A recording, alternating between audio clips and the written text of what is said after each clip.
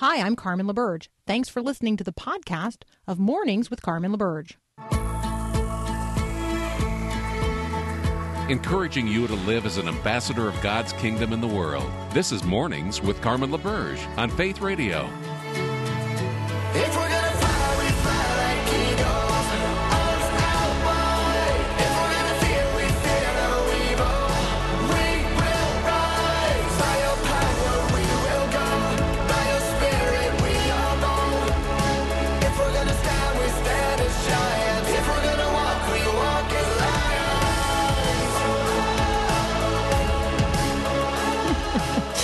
Good morning. Good morning.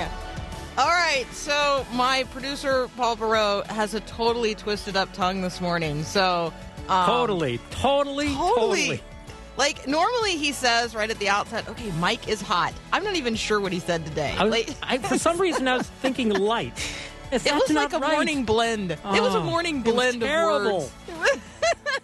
Hey, good morning, everybody. It is the Monday of Thanksgiving week. I am thinking of this.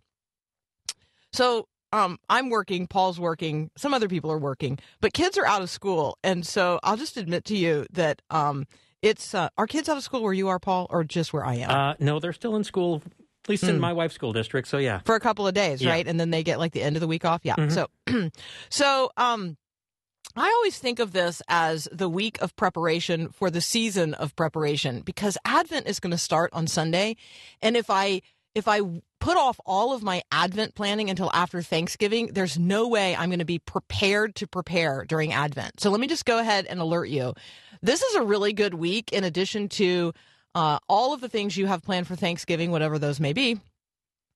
This is a great week to get ready for how you are going to celebrate or observe, maybe is the right language, observe the season of preparation leading up to the celebration of the coming of Christ at Christmas. And so I'm just going to encourage you now, in the same way that to prepare for Christmas, we send out Christmas cards, right? And to prepare for Christmas, we decorate. I want you to also intentionally consider how you are going to prepare your heart, your mind, your spirit for receiving anew the great good news of the gospel, because there would be no Easter if there were no Christmas. The crucifixion of Christ, his sacrifice upon the cross, his resurrection from the grave, overcoming the power and the penalty of sin and death, is all dependent upon his incarnation.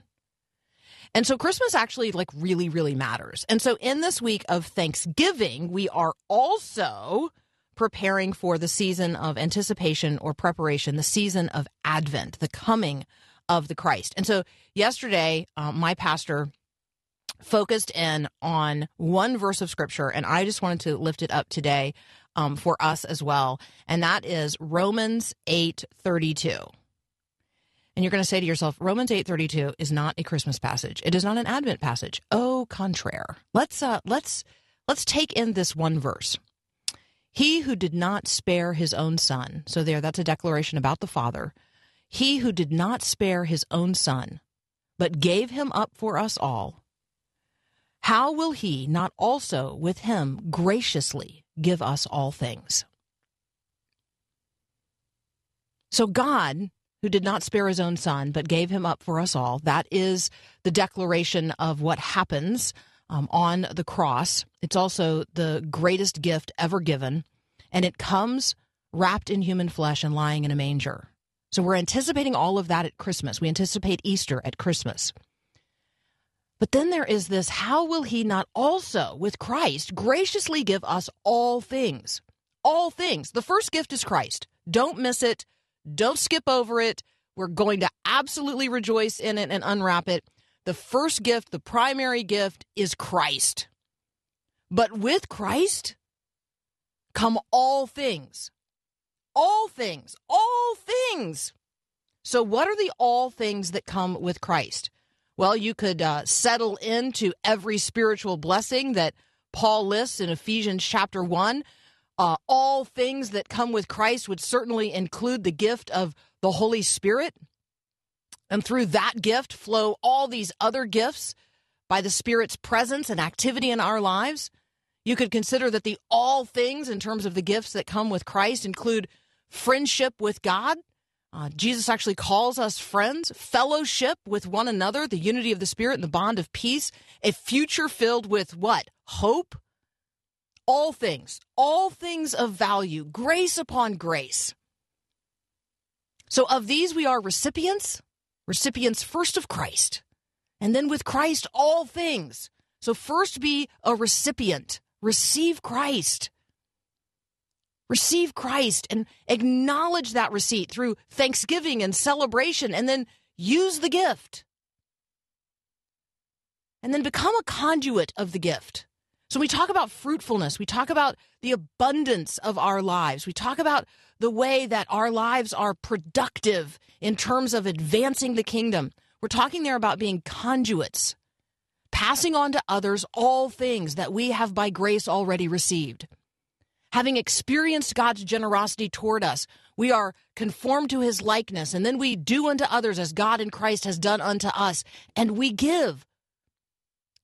And Thanksgiving thus becomes not just a day on a national calendar, but a way of life that keeps us in a rightful spirit and mind in terms of what God has poured out, and also passes on the benefits of grace to others.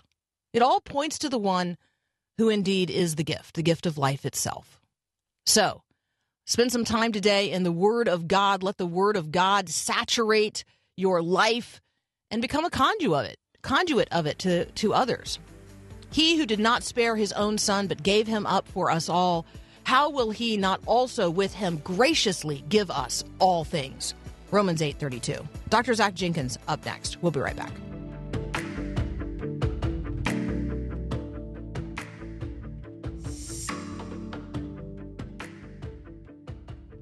Hey, 98.6, it's good to have you back again. Oh, hey, 90. Dr. Zach Jenkins is back from Cedarville University. He's a frontline healthcare worker, and we appreciate his coming to join us in the midst of what is an ongoing conversation about COVID-19. Zach, we're actually sneaking up on the end of 2020, and COVID-19 is not gone yet. It is lingering. It is still with us. So let's just talk about the COVID headlines in this particular week. We could start with let's start with Thanksgiving. What are you anticipating in terms of Thanksgiving? It does look like people are traveling. They're already reporting that a record number of people since March have boarded airplanes and are flying about. Talk with us a little bit about Thanksgiving, and then we'll range about some other headlines. Well, I think if we look at COVID in terms of numbers of new cases per day, and certainly the total number of cases to date, what we can really say is that we're not yet at a peak when it comes to this virus. Right now, we're anticipating the peak might actually be occurring in January, like late January, maybe early February. And so what that really means for us is that as we go through the holiday season, we actually could encounter more sudden spikes, if you will, just based on people traveling and how they interact with each other. Another thing to keep in mind is that we also have a lot of college students that are now going home for the rest of the season. So thousands and thousands of college students are going home on top of people traveling. And so I imagine that is going to directly impact the numbers that we are seeing. Okay. So let's talk a little bit about death rates and where we are globally and here in the United States. So the good news as far as death rates go, really when it comes to COVID, our deaths have continued to trend down since March. So that's a positive for us. We can say, though, that is somewhat influenced by the fact that we don't have as many older adults and people that are at risk getting infected as we do have our younger people getting infected. So that has actually impacted the rates. But I think more importantly, we are a little bit better at treating things. We are having new therapies that are still kind of being brought forth as a potential way of dealing with COVID. We're better at managing our COVID patients as well. So that has trended down, even though our new cases per day has gone up. Okay, let's talk about one of those potential new treatments. I saw, I think Paul sent it to both of us, a headline out from St. Jude's researchers who have published some peer-reviewed COVID news related to potential treatment. Can you tell us a little bit about that? So really what they're actually looking at are products that can decrease the amount of cytokines that your body produces. And cytokines are kind of like a protein that your body makes in response to an infection or an inflammatory process. And you've probably heard the term cytokine storm associated with COVID. So the thought is that if we could decrease the amount of those circulating, it could decrease the severity of that immune response that people have. The only thing I'll mention there is there's another theory that there's this other process called like a bradykinin storm, which is a whole nother thing to discuss. But basically, if it's more of that mechanism and not a cytokine storm, then some of these kinds of therapies won't work as well. Okay, let's take a pivot from therapies to vaccines. And let's do that right after. I guess we better take a very brief break. And when we come back, Dr. Zach Jenkins is going to bring us some updates on vaccines. We've heard about Pfizer. There's also some good news from Moderna. All of that up next here on Mornings with Carmen. You're my defender. You fight for me. I will remember. You're all I need. All right, so we have briefly lost Dr. Zach, and so while Paul is reconnecting with him, let me give you, for those of you who rely on us for your weather updates, which is kind of funny and curious to me, but apparently everybody needs to know there are multiple storm systems that might impact your plans this week, so be sure you check that out. Depending on the portion of the country that you're in, there are storm systems pretty much coast to coast. The only people that it looks like are going to be not wet, unwet this weekend. The only part of the country that will be dry is the dry part of the country. Those of you in the deep southwest. All the rest of us are either going to be wet or really wet. So there you go. Pay attention to all of that this week. It's also apparently a transition in hunting season in some places just took place this past weekend. So this is just one of those where I just want people to be mindful that even though you think it's great to get out there and get some fresh air, other people might be hunting in those woods right now. And so pay attention to what's happening where you live and in the particular season that you're in terms of hunting. It's at least deer. It might also in some places be moving toward duck. I don't know. Okay, so turkey season, yes, always. In fact, I had a friend. She is a professor, and she posted a brief video of her dog retrieving their Thanksgiving bird from the field. I thought that was kind of humorous. Okay, most of us are going to retrieve our Thanksgiving bird from the grocery store. Which leads us to a conversation about supermarkets in just a moment with Dr. Zach Jenkins. Hey, Zach, welcome back. All right, thanks. All right, that's a little broken up, so let's try that one more time. Let's talk about vaccines. We know we've got one forthcoming from Pfizer. Maybe you can talk about that, and then we could also talk about Moderna. Yeah, so when we're looking at our vaccines right now, what we know is that we have about 3 major front runners in the United States. So we have the one from Pfizer, and we have the one from Moderna, and those are both messenger RNA vaccines. So that's where they take a segment of the virus and they try to code for a protein that your body can identify and generate an immune response to. Both of those vaccines are having reports of success of about 90% to 95%. So that's very encouraging.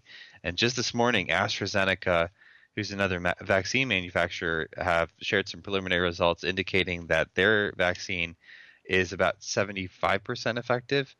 But it's kind of hard to say exactly what that's going to look like until they have all those details released to us. All right. And then, so you said there were 3 front runners. That's Pfizer and Moderna. What's the third? AstraZeneca. Oh, okay. Yeah. All right. Supermarkets is on my list of things to talk about today. I went yesterday. I will need to be going again in relationship to Thanksgiving. But supermarkets are apparently a very common place to be exposed to COVID. Can you talk about that? Well, I think the big issue with supermarkets is, of course, there are a large volume of people. And we, throughout this year, have little intermittent episodes of panic buying, where something will happen, whether it's an upcoming election or whether you actually have a lot of concern about the virus spreading. And so people go in to buy a bunch of things in kind of anticipation of that. So even though we have a lot of measures in place to try to prevent things, I think sometimes you still have a swarm of people that can kind of happen, I guess. I would say that at least in the U.S. and several parts of the U.S., not all of it, we do have options to kind of help us steer clear of some of the situations. So things like, Click List if you're with Kroger or there's other services that let you order your groceries can be a helpful way of trying to avoid those kinds of situations. Okay, and then I am also the person who offers to get some groceries for other people, sort of like keeping my neighbors out of the grocery store when I'm in the grocery store by picking up things for them that they need when I go. So I just want to encourage people to be neighborly about that. Maybe you have an elderly neighbor. Maybe you have someone who is otherwise at high risk. It could be that we have more or less forgotten about that over the course of time as we have grown fatigued by all of the restrictions. But there are people who still literally cannot get out for their own health and welfare. And so let's, during this week, when we are running whatever errands we are running, let's be sure that we are taking care of our neighbors in the midst of this. So I got a pregnant mom down the street. I'm doing some shopping for her this week when I'm out. And likewise, an elderly neighbor who we've been, doing shopping for throughout this entire time. So just be mindful of that. Don't forget that those folks are still out there. And if you live in a rural community where, they don't deliver for things, then just encourage you to be keeping up with your neighbors in that way. All right. How about rural doctors? Now that we have talked about a number of things, I would just like for us to talk a little bit about what's happening with doctors in our rural communities. Well, I think the biggest challenge right now with COVID is, of course, limited access to medical resources in some of those more rural areas. So that's always been a challenge, even independent of COVID. But what's really happened now with a lot of the regulations that have been put in place, it actually had driven down the business of some of those providers, so they're not able to function the same way they were. So that's the first problem. Second problem is, in some of those cases, it led to layoffs. And that's just a result of sort of the blunt instrument of, locking things down, preventing a lot of people from, I guess, engaging with their medical providers that they might normally be able to. In some parts of the country, it made sense, the bigger cities, but in those rural areas, they were kind of disproportionately affected. So now as a result of that, what you run into are situations where people have trouble getting in to see people to get tested, as an example. Yeah, so we have a testing issue where I live. I mean, I know somebody that was sent by their employer to get a test, and he went to, one testing location where supposedly there were tests, but by the time he got up there, they were out of tests, and they sent him to another testing location, and by the time he got to the end of the front of that line, they had also run out of tests. So I do think we are facing some challenging days, and I think people need to be aware of that. I have a listener asking Zach sort of how to know what to believe. In terms of specific reporting, particularly things that maybe random people post on Facebook about COVID or treatments or the scarcity of beds or those kinds of things. How are you sorting through the news related to COVID? So there's a few different things I'll mention, but the first I think is really important as a Christian. So my favorite passage in the Bible is in James chapter 3, and it talks about earthly wisdom versus heavenly wisdom. And so it's like a litmus test. I mean, if you literally run the stuff that's being spat at you by that test, you can kind of determine, is it good? Is it bad? Is it neutral? Right? So like clearly if people are trying to be divisive on things, we know who the only author of division is. So that I think really kind of helps at the end of the day. But outside of that, I would say that you kind of have to take all information in aggregate. You have to look at a lot of different sources. And a big problem people have is they typically don't dig a little bit deeper past things that get posted. I had someone share some information with me recently that they said a friend said was fact-checked. Turns out it wasn't fact-checked. They actually checked a couple of pieces of it, but not the whole article itself. And it was very conspiratorial. And the problem is when you dug into it a little bit further, that whole conspiracy unraveled. So that's just a small example. Certainly with medical information, this thing is changing very, very rapidly. It's important to recognize, even as healthcare experts, we know a lot about how to interpret the information in front of us, but we don't always have all the information in front of us, so we can be wrong. So it's hard to be 100% accurate when this thing is changing so quickly. So I think that is really, first of all, wise counsel. I even made a note there, Zach, when I see something that is clearly designed to create division, I need to remember who the author of division is. And when I read something that I suspect might be a lie, I need to remember who the father of lies is. Those are just really good discernment points. Taking all information in aggregate, digging deeper past what's posted, and then even just a whole conversation about what does it mean for something to be fact-checked? Fact-checked against what facts? In what sort of timeline? The information is actually changing really rapidly. So thank you for just offering some wisdom and clarity on that, because particularly as we go into Thanksgiving, if we are with people who we haven't necessarily been with the whole time, everybody's going to have a different view of what's going on with COVID. And so anytime you have any sort of holiday gathering, the reality is you end up with a mix of conversations that you have not necessarily been in. And the facts that, the quote unquote facts that that Uncle Bob brings to the table are not always the facts that I'm dealing with at the table. And so, yeah, deep breath in this Thanksgiving week. All right, Zach Jenkins, thank you so much, as always, for helping us sort through all of our COVID-19 headlines.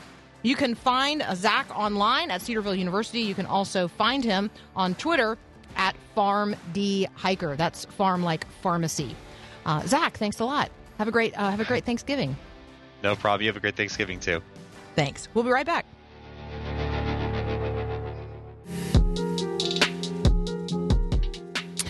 Okay, you have heard the verse from Galatians chapter 3. There is neither Jew nor Greek. There is neither slave nor free. There is no male or female, for you are all one in Christ Jesus. My guess is you have also wondered, what in the world does that mean today? What does that mean today in a generation that seeks to eradicate the difference between male and female, but not in the same ways that Christ brings unity between the two? In a generation when the term slave means something far different than it meant in the days of the Apostle Paul, who wrote these words. In the day when Jews are still maligned, and most of us don't recognize that by this definition we are Greek. All right, I'm going to talk with Dr. Walter Strickland Jr. about this. He is the author of For God So Loved. He has joined us before. He is a professor at Southeastern Baptist Theological Seminary, and he'll be up next. When I tell parents, don't be perfect, they sometimes come back and say to me, well, of course I'm not perfect. Hi, I'm Mark Gregston with Parenting Today's Teens. I'm not ignorant of the fact that we all have deep flaws. No one is perfect. But I meet too many moms and dads who act like they've got it all together, or worse yet, demand that their teens have it all together. Their standards are so high that no human can reach them, especially no awkward, gawky teenager. So, when I tell you don't be perfect, think about what you're expecting of others. Are you ready to walk away if your son makes a mistake? Are you worried that a misstep in your daughter's behavior will reflect poorly on you? Cut them a little slack. No one is perfect. Want to hear Mark in person? For a list of upcoming events, go to parentingtodaysteens.org.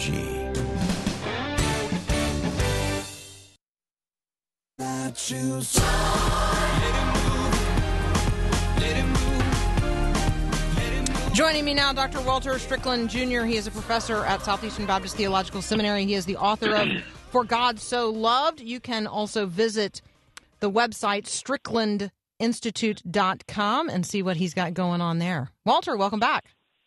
It's good to be with you. All right, so I've been stalking you on Twitter, and so that is actually the beginning of our conversation that I'd like to have with you today. So one of the passages of Scripture that you posted is a verse from Galatians chapter 3, verse 28. There is neither Jew nor Greek, there is neither slave nor free, there is no male or female, for you are all one in Christ Jesus. And to that, I say amen. And I think that it is a verse of Scripture that is used in all kinds of environments across a very wide spectrum of theological viewpoints today. And I thought it would just be fun to unpack it with you. Definitely, I'd love to. All right. So I would like to start with the who the you are at the very end, because I think that if we could start with the group of people to whom Paul is speaking, we would be able to better understand what he is saying. So when Paul says, for you are all one in Christ Jesus, who is the you to whom he is addressing this?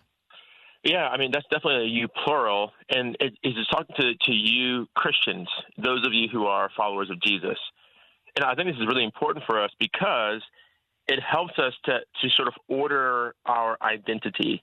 And I think what's going on here, and I'm probably jumping ahead or where you perhaps, but he's saying, you Christians, although you are of these different backgrounds, Jew, Gentile, slave, free, male, female, your primary identifying marker is now not those things, although they're important, but it's in Christ.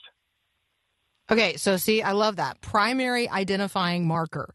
If I could just be continually mindful that my primary identifying marker is Christ, that it helps me understand all of the other things that might also be true of me that are, as you use the term, background. They are background to the one who is now in the foreground, and the one in the foreground is Jesus.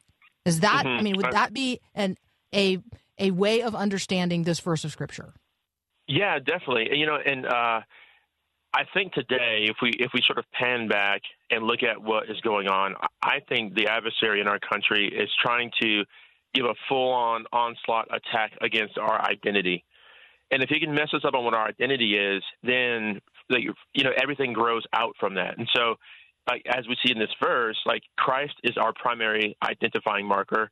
But even if things like our ethnic identity, our gender identity, or any sort of appetite, like a sexual desire, or even a vocational sort of situation becomes our primary identifying marker, those things will never fulfill us. We'll always look into, press into those things to provide for us what they're incapable of giving us, which that just distorts the whole reality of what it means to be a person. And so, and I know that this gets very deep very quickly, but we'll just continue to pursue all of these things, looking for hope, looking for joy, looking for contentment, and our journey will even get more and more disoriented as we press into those to sort of wring out from these apples orange juice, because they'll never give it to us. Okay, that is so helpful. And deep is okay here, by the way. We're yeah, we're happy to go deep. We want to think deeply about the things of the faith. We don't just want to glance across the surface of things. So we talk about identity issues here a lot. We talk about all of the places and spaces where people they imagine that they're going to find an identity, or they imagine that they're going to find a primary way of identifying apart from Christ, that's not the lead. And then we also have people who, Walter, they profess to be Christians, but they're still leading with something else. And that's a particular challenge. It is. And I would even say that Christians who are trying to lead with Christ, they'll lead almost with Christ as parallel with something else and not as primary. And so that's even just as problematic, because then that creates churches and small groups and friend groups that someone has to have Jesus plus something else to be able to fit in, which then necessarily eliminates others from being a part of that group as well. Yes, I remember in college a friend telling me that because I didn't speak in tongues, he didn't consider me a Christian. And I thought to myself, wow, that's an interesting. I mean, he was not willing to be in fellowship with any person who did not express that particular worship style. And so I thought, now this is very curious to me. I have since come to understand there are a lot of other people who will slice me off for all kinds of other reasons. So let's talk about the primary and the secondary. What is primary in terms of the Christian faith for you? Primary is looking and understanding Jesus as the agent of redemption through which God is making all things new. And because of that work done in the past, through his death and resurrection, we have hope for the future. And that sort of my clinging to that narrative as the primary thing that gives me hope. And then because we understand that God is the creator, and then we're the one we're the ones who sort of went away from his standard, his design, and and he's the one who's helping us get back to it. And so just my clinging to that story is my primary identifying marker, and it's that narrative that I think gives us hope in the middle of a global pandemic, in the middle of or just on the tail end of a political cycle. And with all the sort of division that is in the church and outside the church, I think that story is actually one that can heal a lot of the brokenness horizontally, relationship from one person to the next, more than anything else, but also primarily to God. And so, I think that's primary. That's my first tier of issues. And so if you're a Christian and you hold to those things, if you speak in tongues or not, I'm willing to call you brother and sister. If you're there's other secondary things. And so, again, I agree with you in that tongues, if you speak in tongues, that's secondary. But what's primary is that we see Christ as the first and the last. He's the one who gives us joy, peace, and then salvation, and all these things that are good that he lavishes upon us. That is Dr. Walter Strickland. He is a professor at Southeastern Baptist Theological Seminary, author of For God So Loved. We have talked before, if you want to go grab the podcast from our earlier conversations. And Walter and I are going to return in just a moment. We're going to talk about, in a way, Santa Claus is coming to town. We're really going to talk about the naughty list that some people are proposing in terms of the way we express ourselves, particularly through our vote. Do we belong on a naughty list if we didn't vote the way you voted? That's up next here on Mornings with Carmen.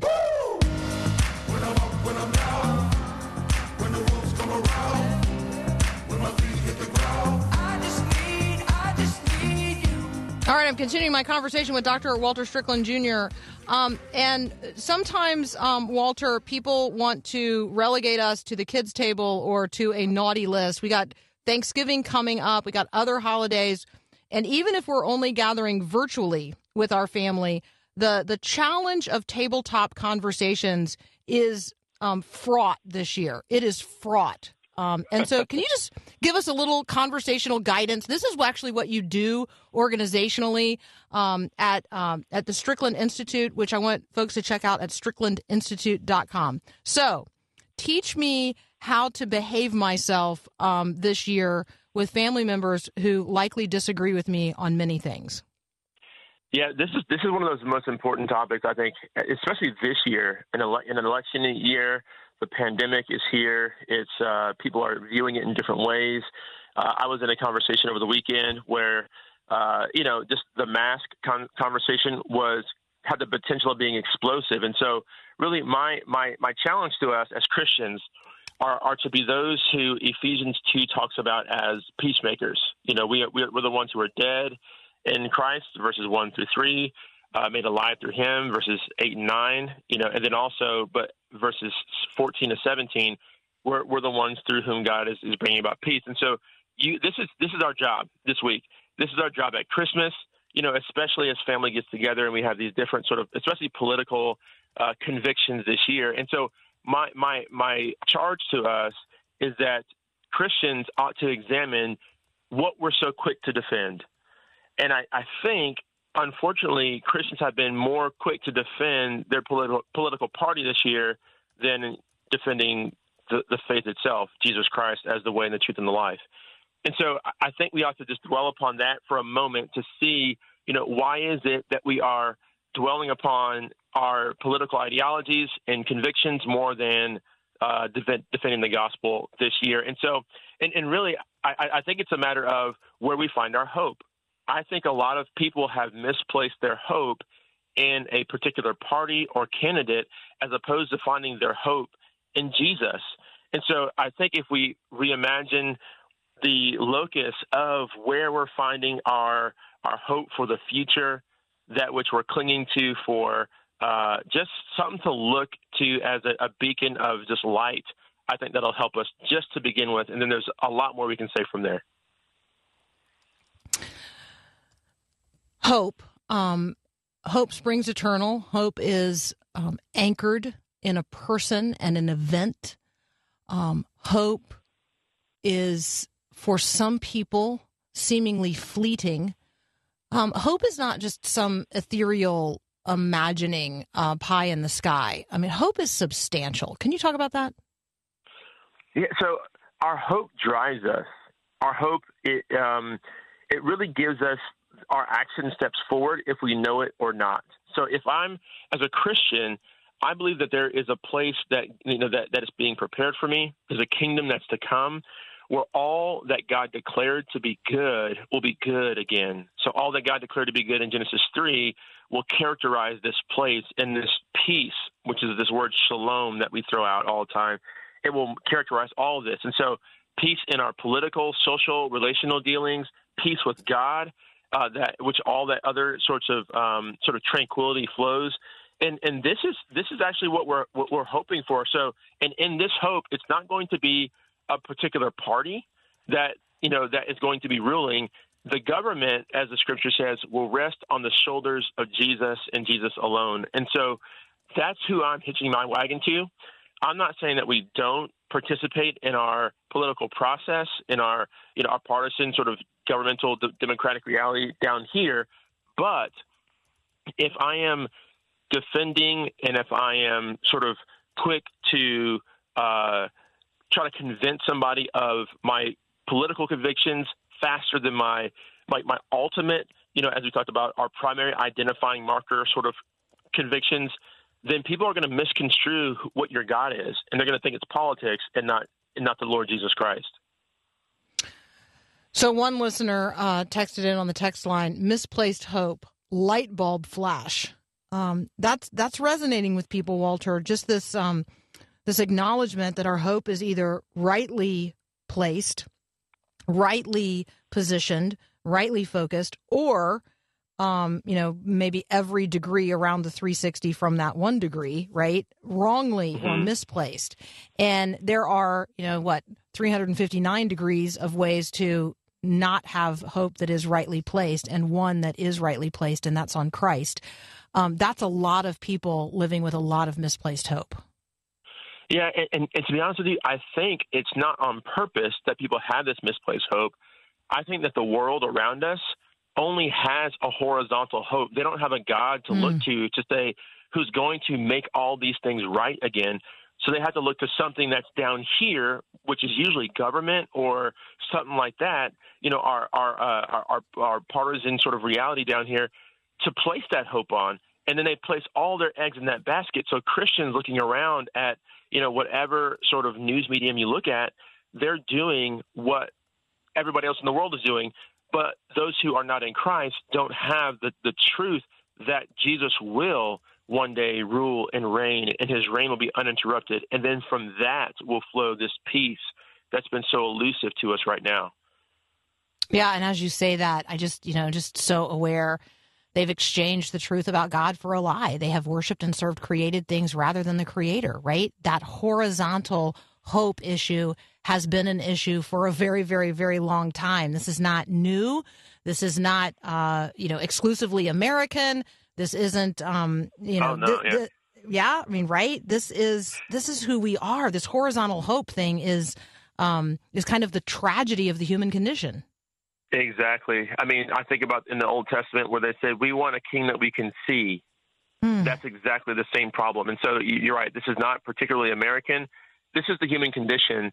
And this is why the Lord Jesus knew that he had to, fill us with his spirit to give us something out of this world, in this world, to help keep our eyes on him.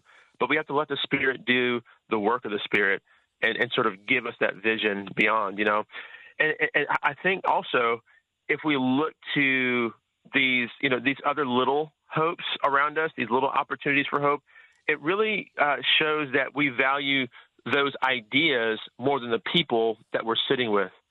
And so if you're with your family or with friends, let's make sure that we demonstrate that we value them and not just value these ideas that are really a misplaced hope after all, more than the people we're sitting across from. So if somebody says something that you think is absolutely asinine, that has political overtones or whatever, just ask a question. Hey, help me understand how you got there, and not just the normal sort of retort of, well, that's stupid, and the polarizing sort of dialogue, or really, it's not really a dialogue on social media, the polarizing sort of interaction that happens on social media. We shouldn't enact that in person. So really just value the people you're with and over against the ideas that you are holding dear. And let's let it not be a mystery that we hold dear the gospel more than these other ideas. Walter, we appreciate our conversations with you so much. Thanks for joining us in this Thanksgiving week. Happy Thanksgiving to you and to yours. Blessings on the folks at Southeastern Seminary. You guys check out Walter's website, stricklandinstitute.com, and his book, For God So Loved the World. We'll be right back.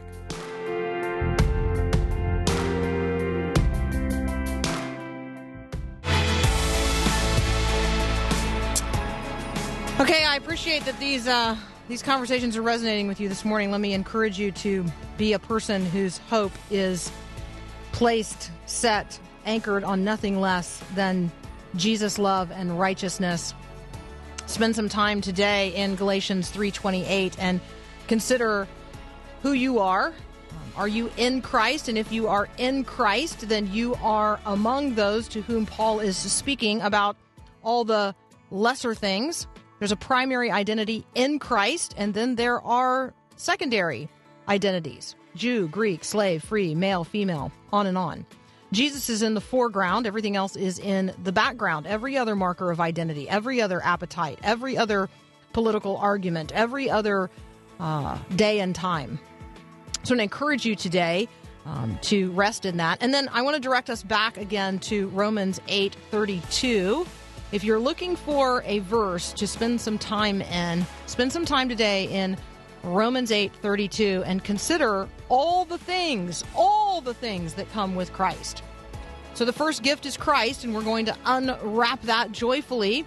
And with that gift come so many other gifts. In fact, all things, all the gifts that come with Christ, we're going to unwrap in this season of Advent and hope as we lean into Thanksgiving and Christmas. We got another hour of Mornings with Carmen. Up next, I've got Dr. Linda Mental and David Aikman. Stay tuned. Thanks for listening to this podcast of Mornings with Carmen LaBerge from Faith Radio. If you haven't, you can subscribe to automatically receive the podcast through iTunes or the Google Play Music app. That way, you never miss an episode. It's also available anytime at myfaithradio.com.